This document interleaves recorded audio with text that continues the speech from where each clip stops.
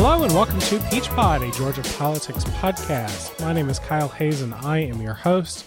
And today I will be joined by Luke Boggs in just a little bit. We've got a bonus podcast for y'all this week. Today we're going to share with you an interview that Luke and I conducted with Bob Trammell, the minority leader in the state house. Leader Trammell talked with us about a variety of issues, including making a little news by joining the call that the Sterigenics facility in Smyrna have their operations suspended while safety concerns and concerns over pollution controls are worked out. Leader Trammell also describes Democrats' strategy for taking back the state house in the 2020 elections and the agenda for his caucus in the upcoming 2020 legislative session. So without further ado, here I am with Luke and Georgia House Minority Leader Bob Trammell.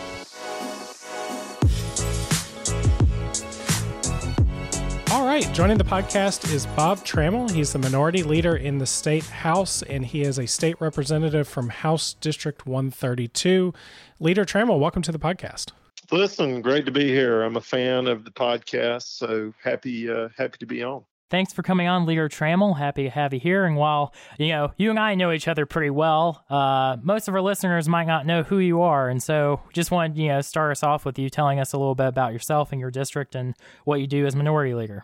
Sure. Well, I'm a small town lawyer, live in a town, Luthersville, which has about 800 people. My district is essentially stretches from Newnan to LaGrange on 85. Married, have 3 kids, 6, 4, and 1. And, in my spare time, I serve as the House Democratic leader. Been elected for 5 years now, and this is going into my 3rd session in January as leader. Great. So let's start off with some policy here. So possibly the biggest policy news of the summer has been Governor Kemp's instructions to state agencies to plan for a combined 10% spending cut in this year's amended budget and next year's full budget. That 10% cut is combined between the two. The call for budget cuts has led to an unusual situation where the House is having some appropriations hearings this fall. What is your view of the call for these spending cuts, and how do you think a 10% combined cut would impact service delivery in Georgia?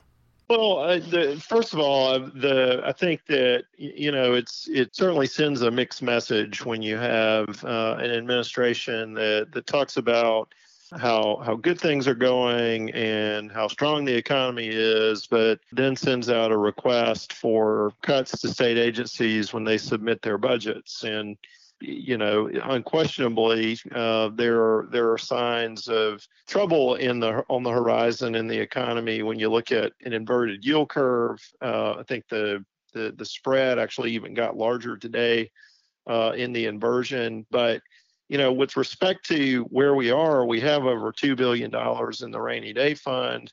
Georgia's spending, I think, is 50th out of 50 states. So the truth is there's not a lot of room when you start talking about cutting in the budget without cutting into the bone. And when you start doing belt tightening of that type, it's those with the leanest waists who can least afford to get squeezed who get squeezed the tightest. And that's something that we're going to take a very close look at in our caucus through the appropriations process. And I also want to say that, we're scheduled to take up sort of the second phase of a cut in the income tax rate in Georgia that walked down to 5.75% already, and with a scheduled vote in 2020 with a further walk down to 5.5%.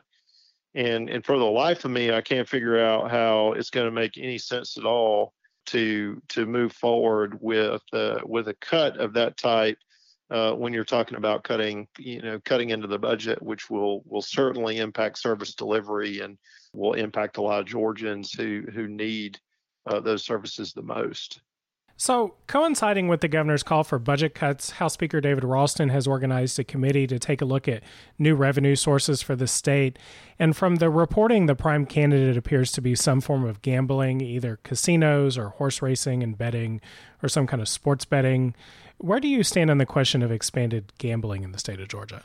Well, I think as a general matter, we have members in our caucus who have sentiments on both sides. Something that the state should be very careful and take a deliberate look at. I mean, undoubtedly, the study commission that is having hearings is a clear sign that the gambling legislation is going to be a topic that we can expect to hear a lot about in the upcoming legislative session. And in all honesty, for me, I have very mixed feelings about casinos and gambling. I mean, on the one hand, there are social costs when you bring something like gambling in that you certainly can't ignore, and I think any legislation would need to address that.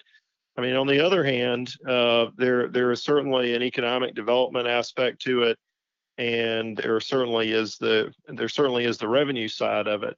And I think that the state has to carefully sort through that. I mean, I'll certainly be carefully evaluating that. But, one of the things that, we can't ignore is the Supreme Court has, in its decision that opened the door for all states with respect to sports betting, surrounding states. I think Tennessee just passed a measure that legalized to some extent in-state betting on sports books. And I think those are things that, developments that we certainly can't ignore. But fundamentally, this is a question for the Georgia voters at some juncture. And I think it is an argument that has a lot of merit that the public in one form or fashion probably has a right to decide, where it wants to be on this question. And constitutional amendment is obviously a difficult lift because it requires a 2/3 majority in both chambers. But, at the end of the day, it would require approval and ratification by the Georgia voters. And then the other thing I would say with respect to this topic is that we have a keen interest in, as a caucus, the conversation about where that kind of revenue would go. And undoubtedly, one of the successes of the lottery program is the fact that those funds were earmarked for education and that they weren't used, that we didn't cut the budget, to offset the money that was going to the lottery, but they funded programs that were an addition and a force multiplier. And we need to make sure that if anything does come about in this space as we head into this session or subsequent sessions, that we recognize a dedicated purpose. And we've earmarked and laid down needs-based scholarship as an earmarker. And two sessions ago, filed legislation that would also earmark funds in conjunction with a constitutional amendment that would go into a Medicaid program, with an idea that that could be a source of funding for Medicaid expansion. So hopefully that gives you a flavor of where we are on this question and what we're looking at. Yeah, I think that's a pretty full smorgasbord of the ideas that you're throwing around. And on that note, I want to kind of change gears to the upcoming elections next year. I think Democrats have done a pretty good job, both in the House and the Senate, and our candidates running to hit on like what we are against. It's very clear that Democrats don't like campus carry. We don't like the abortion restrictions that the State House and Senate and the governor signed. We don't like those things. But what does the Democratic Party of Georgia stand for? What are we offering voters in comparison to what we're getting from the current Republican administration? Well, I would start and talk about the since you referenced the campus carry. I mean, there's a very clear policy agenda that our caucus has and has advanced in the form of legislation when it comes to reasonable common sense gun safety laws. We have 12 bills right now on these topics that the overwhelming majority of Georgians would support any one of these bills that can't get a hearing in committee. And so, that's certainly something that we as a caucus and we as Georgia Democrats are advocating for. But the reality is that, we have to have a different composition in the General Assembly to move that agenda forward. In the space of healthcare, we have advocated consistently since the inception of the Affordable Care Act for the expansion of Medicaid in Georgia. And yet we are still one of, I think, 14 states that have not taken advantage of the federal funding, and we have not expanded Medicaid. Those are two examples of where we are leading, and we have an agenda that would benefit Georgians, but until we get a different General Assembly elected where Democrats are in the majority, we can't move those through. And then with respect to even a bill like we have Representative Wilson, who has a piece of legislation that would ban conversion therapy. That's another piece of legislation that requires a different majority to become law and become enacted. And we were very much as a caucus behind a hate crimes bill that we were able to pass out of the House, but it passed essentially with the Democratic caucus voting as a block, and then maybe 20 or so Republican colleagues who voted in favor of the bill to get it across the finish line. And then the final thing that I would say is, in terms of broad-based policy, is we have a situation right now in Cobb County and down in the Newton County area where we are experiencing the effect of just a complete lack of environmental enforcement from EPD. And we certainly need to go in and have a stronger regulatory enforcement and look at legislation that will protect Georgians, because clean air and clean water is something that everybody has a right to, and we just need to make sure we're not asleep at the switch, which apparently the state has been. Yeah, and as we've talked about before, this is a really critical inflection point for the Democratic Party with the 2020 election. Since we did not win the gubernatorial election, we are at risk of being completely gerrymandered out if we don't control one of the state, the state Senate or the state House. And so I personally think that we could win the state House, and I think we would do that with, forming a pretty coherent narrative among our candidates of why Georgia desperately needs Democrats to control one of these chambers, and it has to do with more than just what would benefit our party. So I guess what I gotta ask you is, what is your rationale for that? Sort of like the message to the voters, but also sort of the strategy that you think is going to be necessary for us to take over the state house this election in 2020. Well, I think that in terms of strategy for the election in 2020, it's kind of what we just talked about, right? It's making sure that voters understand that there is a difference between a majority, a Republican-controlled majority, and a Democratic majority in the legislature, and that means that when you elect Democrats and you have a democratically controlled House, you don't have things like House Bill 481. You have a chance of advancing bills like Medicaid expansion, and you can get these 12 common sense pieces of gun safety legislation, out of committee and through the legislative process. I mean, is taking the House going to magically mean that we can make all those things happen when you have a Republican governor and or a Republican Senate? No, but what it does mean is that we have a greater ability to advance the legislative agenda further, and I think it'll bring in clear contrast the difference between the parties.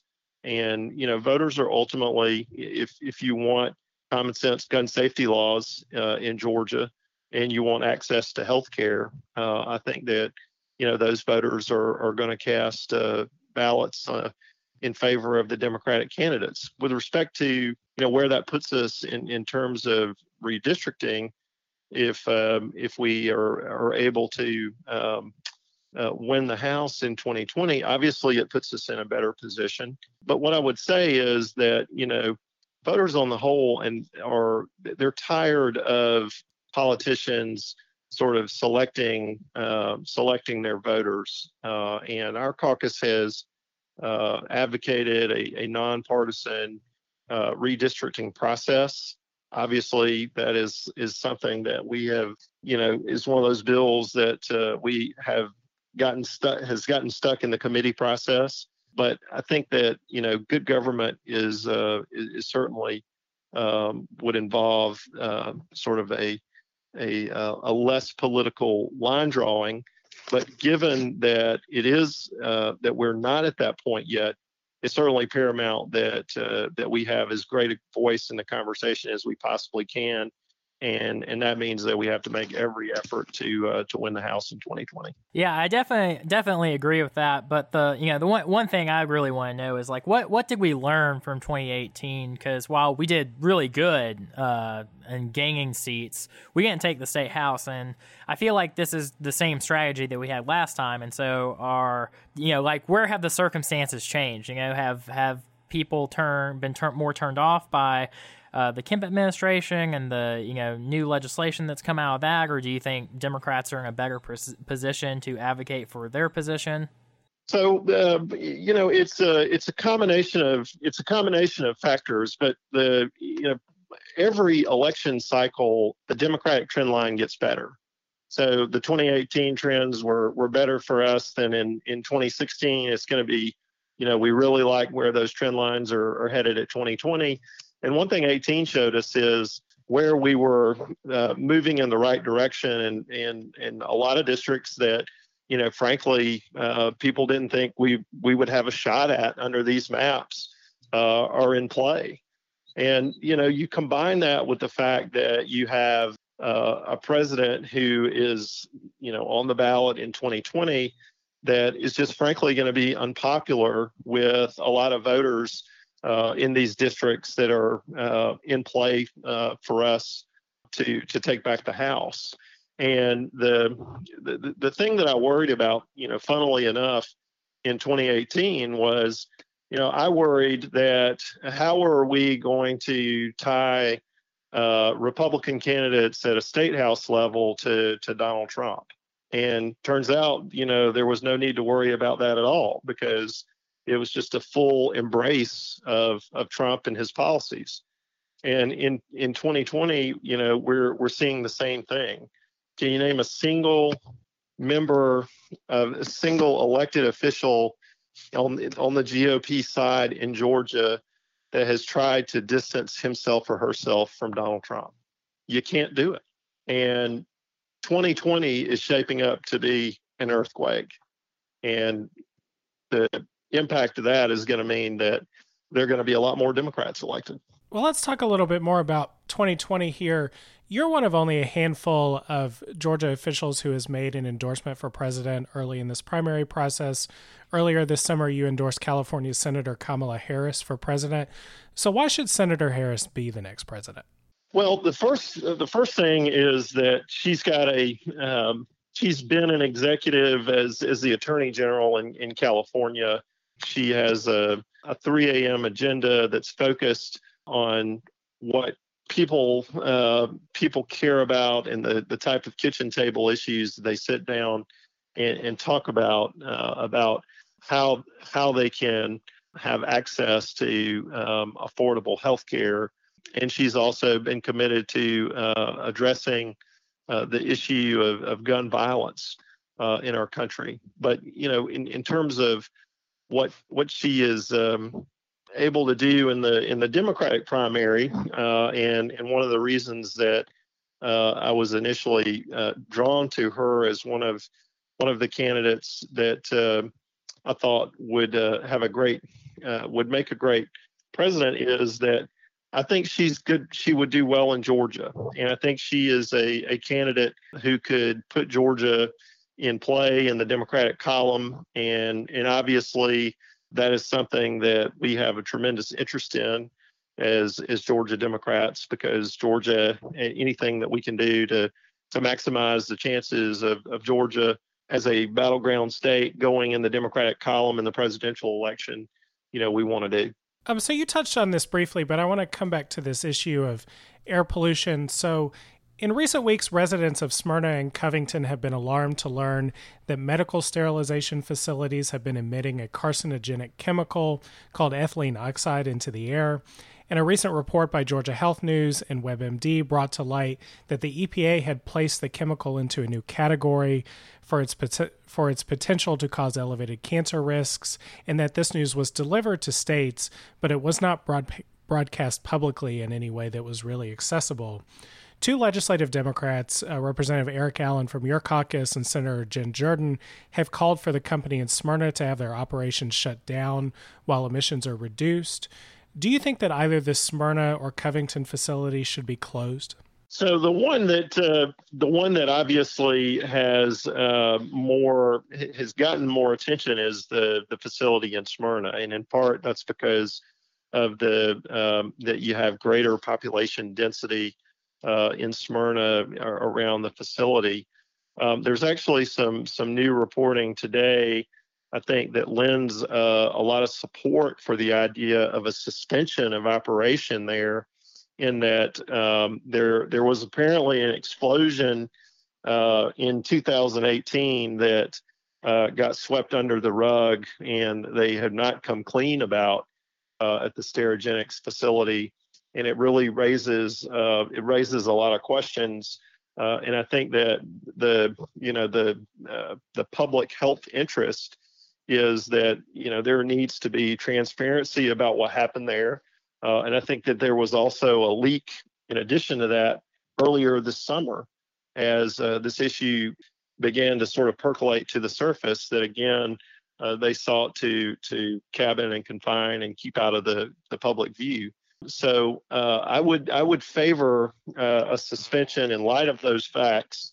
I think they do militate in favor of a suspension of operation until we can sort of get to the bottom of what happened and get a process in place that is not a risk to public health.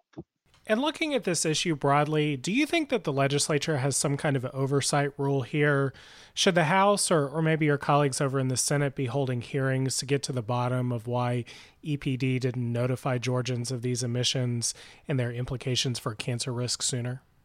Absolutely. I mean, I think that's why I think that's one of the functions that the legislature serves, and why people elect their legislators when they send us to Atlanta, to make sure that we're asking those types of questions. And look, I mean, there's clearly been a gap in what should be done and what was actually done, and we owe it to Georgians, particularly those in the communities that are around these facilities, to get answers to these questions and make sure that if we have industries operating in Georgia, that they're doing it in a way that's not putting the lives of Georgians at risk.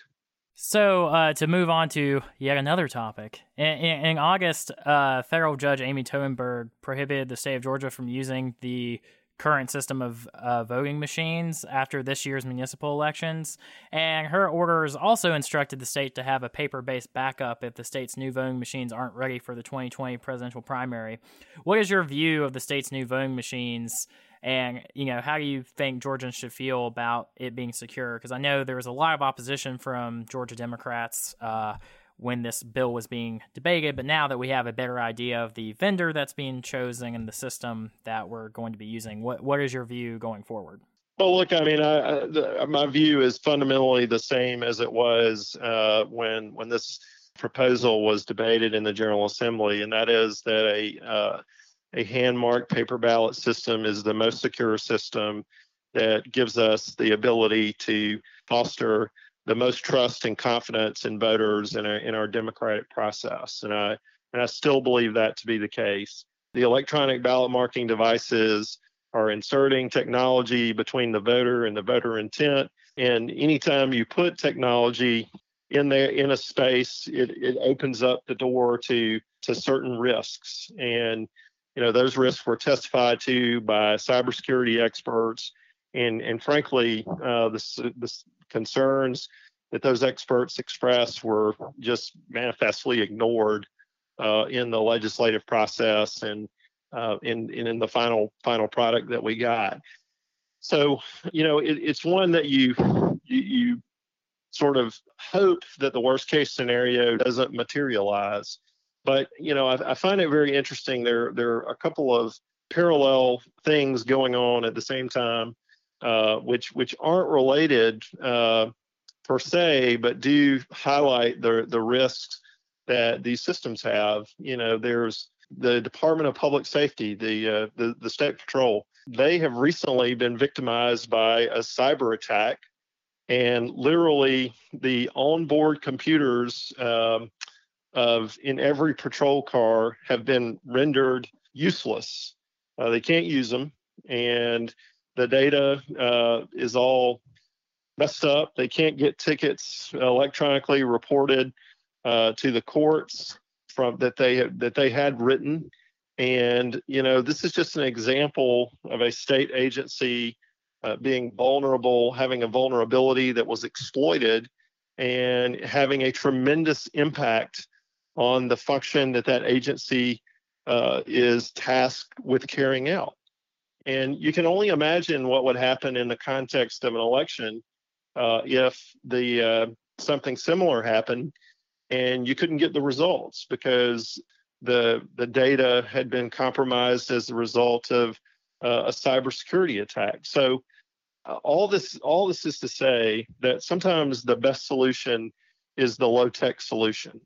And in my view is, as I said, exactly the same when it comes to hand-marked paper ballots being a superior alternative. I'm glad that we'll have a hand-marked paper ballot backup. It's better than the system that we have now, where we don't have that possibility. But it's not the best system we could have, is the bottom line. Yeah, I want to hit on one of the things you brought up in that, because it's just been very confusing to me. I don't understand the Kemp administration and Raffensperger's approach to this issue, because this is something that nationwide some states are having trouble with, whether it's hacking or it's outdated technology, and their approach has just basically been to say that there's nothing wrong, look away, and to the point where they didn't even accept help from the Trump administration on these issues. Do you have any insight as to why this has been their approach and they've been so combative and ignoring the clear, unarguable results? Because to me, you're a lawyer, I'm in law school. The order that Judge Totenberg wrote was, very harsh, not at all an order that any administration, any person would want written against them. And so I've had trouble conceptualizing why this has been their approach. I was just wondering if you had any insight or if you were just baffled as I was. Well, it doesn't. You hope that when you go through the legislative process that you follow the empirical evidence and you make fact-based, data-driven decisions that translate into good public policy. And obviously, this is one where it was not that type of decision-making process. I can only speculate as to why that is that they were so adamant about it. And I think a lot of it is just that when that there was a lot invested in the argument and the case for electronic ballot marking machines, and that a departure from that would look like a retreat and a political defeat. So, we had doubling down and tripling down on that notion because they did not want to lose political face on the notion that there's a better way to do it. Setting that aside, What I can tell you about the way that the process went forward and the way the legislation read and the mechanics of it and how it worked, I mean, it was a vendor-driven process. When there were objections raised to the barcode issue, where there were efforts to make, if we were going to go down the path of having an electronic ballot marking device, let's at least make sure that what's being read is the mark next to the candidate's name and not some inscrutable marking like a barcode that nobody can read and is, again, subject to manipulation, but you can't sort of ferret out.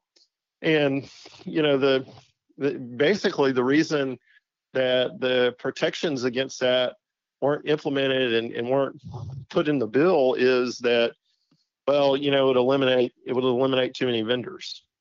And, I think in any procurement process, you develop the specs. Our job is to tell vendors, what we want. And the vendor's job is to be there to meet the specs. But this had it backwards. It was the vendors dictating the specs, which then were being incorporated into the legislation. And that's just a process. Anytime that you've got something that favors vendors over voters, that's a broken process. So we've touched a little bit so far today on healthcare and on Democrats' support of Medicaid expansion, but Republican leadership at the legislature and then in the governor's office took a different path this legislative session. They approved with Democratic opposition a plan to allow Governor Kemp to pursue two kinds of healthcare waivers from the federal government. During the debate on that waiver legislation, Republicans asserted in committee that the state of Georgia would be able to get full federal funding for a more limited expansion of Medicaid. But since then, the federal government has confirmed to Georgia that that will not be the case. Should the legislature step in and try to take back any kind of waiver authority from the governor in the 2020 session, or otherwise give him new instructions based on new developments in this waiver conversation? Well, let me first start with talking about the conversation that we had that resulted in the legislation that passed. That was a piece of legislation that, while I was very excited and our caucus was very excited about having a discussion around expanding coverage and access to health care in Georgia, we wound up opposing the governor's bill, principally because it did not approximate the population that would be covered under Medicaid expansion. And we pointed out this very issue about the funding, that when you cap the 1115 waiver at 100%, which is what his legislation did, so he did not have authority to go above 100% of the federal poverty level. And Medicaid expansion dollars, or the funds that are available under the Affordable Care Act to cover the expanded Medicaid population, that legislation requires you to go to 138% of the federal poverty level. And this was an extended debate and conversation that we had in the General Assembly, and was the main reason why that our caucus and our colleagues in the Senate opposed the legislation. And then lo and behold, as it turns out, the Center for Medicaid Services basically rejected the Utah plan that was similarly capped at 100%. So the bottom line is, moving forward under the presently constituted authority for the 1115 waiver means that you'll cover fewer people at a greater cost than if you just expanded Medicaid and could cover a larger universe of people at a lesser cost. So in the question about what should we do in the 2020 session, we should come back and do something in the space that is either Medicaid expansion or a waiver that closely approximates Medicaid expansion. Absolutely. I don't think we have to take authority away. I think that the failure to put the waiver at 138% of the federal poverty level means that it'll be very difficult for the state to come up with a meaningful proposal that covers people at a cost the state can justify in the face of what we could get if we just went to 138% and tapped into what Medicaid expansion would offer. Now, if the governor's office decides to go ahead and submit a waiver before the end of the year, if I'm recalling correctly, the legislation, I think, allows for that submission in 2019, and then you guys take over the state house after the 2020 elections, do you think that the healthcare conversation at that point will have sailed with whatever waiver the governor submits either in 2019 or 2020? Or do you think it would be a priority of House Democrats, particularly if they are the majority in the House chamber in 2021, to sort of finish the drill and get full Medicaid expansion after that next election? I mean, we're committed to covering the Georgians who could be covered if we expanded Medicaid. And to the extent that the state in the interim covers a subset of that population, we're not going to rest and we're not going to cease our efforts to make sure that we cover as many Georgians as we possibly can. So I wanted to close this up here by looking forward to the 2020 legislative session. We've already talked about that a little bit of some specific things, but what are your goals for the 2020 session? So our goals for the 2020 session, we've talked about the healthcare conversation. Obviously, we have to revisit the issue of Medicaid expansion in covering more Georgians, particularly in light of the decision of CMS on the Utah waiver. We want to make sure that we are trying to advance the 12 bills that we have stuck in committee on common sense gun safety laws. And I want to just say that these are things like in Georgia is I think the only state in the country where people who have been involuntarily committed, civil commitment, they've been hospitalized and voluntarily committed because of mental health issues. They are ineligible. The probate courts transmit those names to the Georgia Crime Information Center, and they get put on the national registry of people who cannot purchase a firearm. But after 5 years, that data, those names are automatically purged. And regardless of whether there's been any change in their underlying condition whatsoever. And, this is the kind of gap in the law that, overwhelming number of Georgians can surely see that this is just dumb policy. And not only is it dumb policy, but it's dangerous policy. So this is just one example of the pieces of legislation that we have that we desperately need to move through the General Assembly and get enacted in the law. And then, the third thing is we're going to revisit this conversation about. I fully anticipate that the courts are going to enjoin House Bill 481, but we got to get this law off the books. So you can expect us to engage in an effort to try and repeal the law that was enacted this year. And so it's going to be a session where you have to buckle your seatbelt. But that's what Georgians are expecting us to do, is to go in and fight for their values, and that's what we're prepared to do. All right. Well, we'll be looking forward to it. Bob Trammell is the minority leader in the State House of Representatives, and he also represents House District 132. Leader Trammell, thanks so much for joining the podcast today. Listen, thanks for letting me join. That's our show for the week. If you like what you heard, share the show with a friend and go over to iTunes and give us a rating or a review.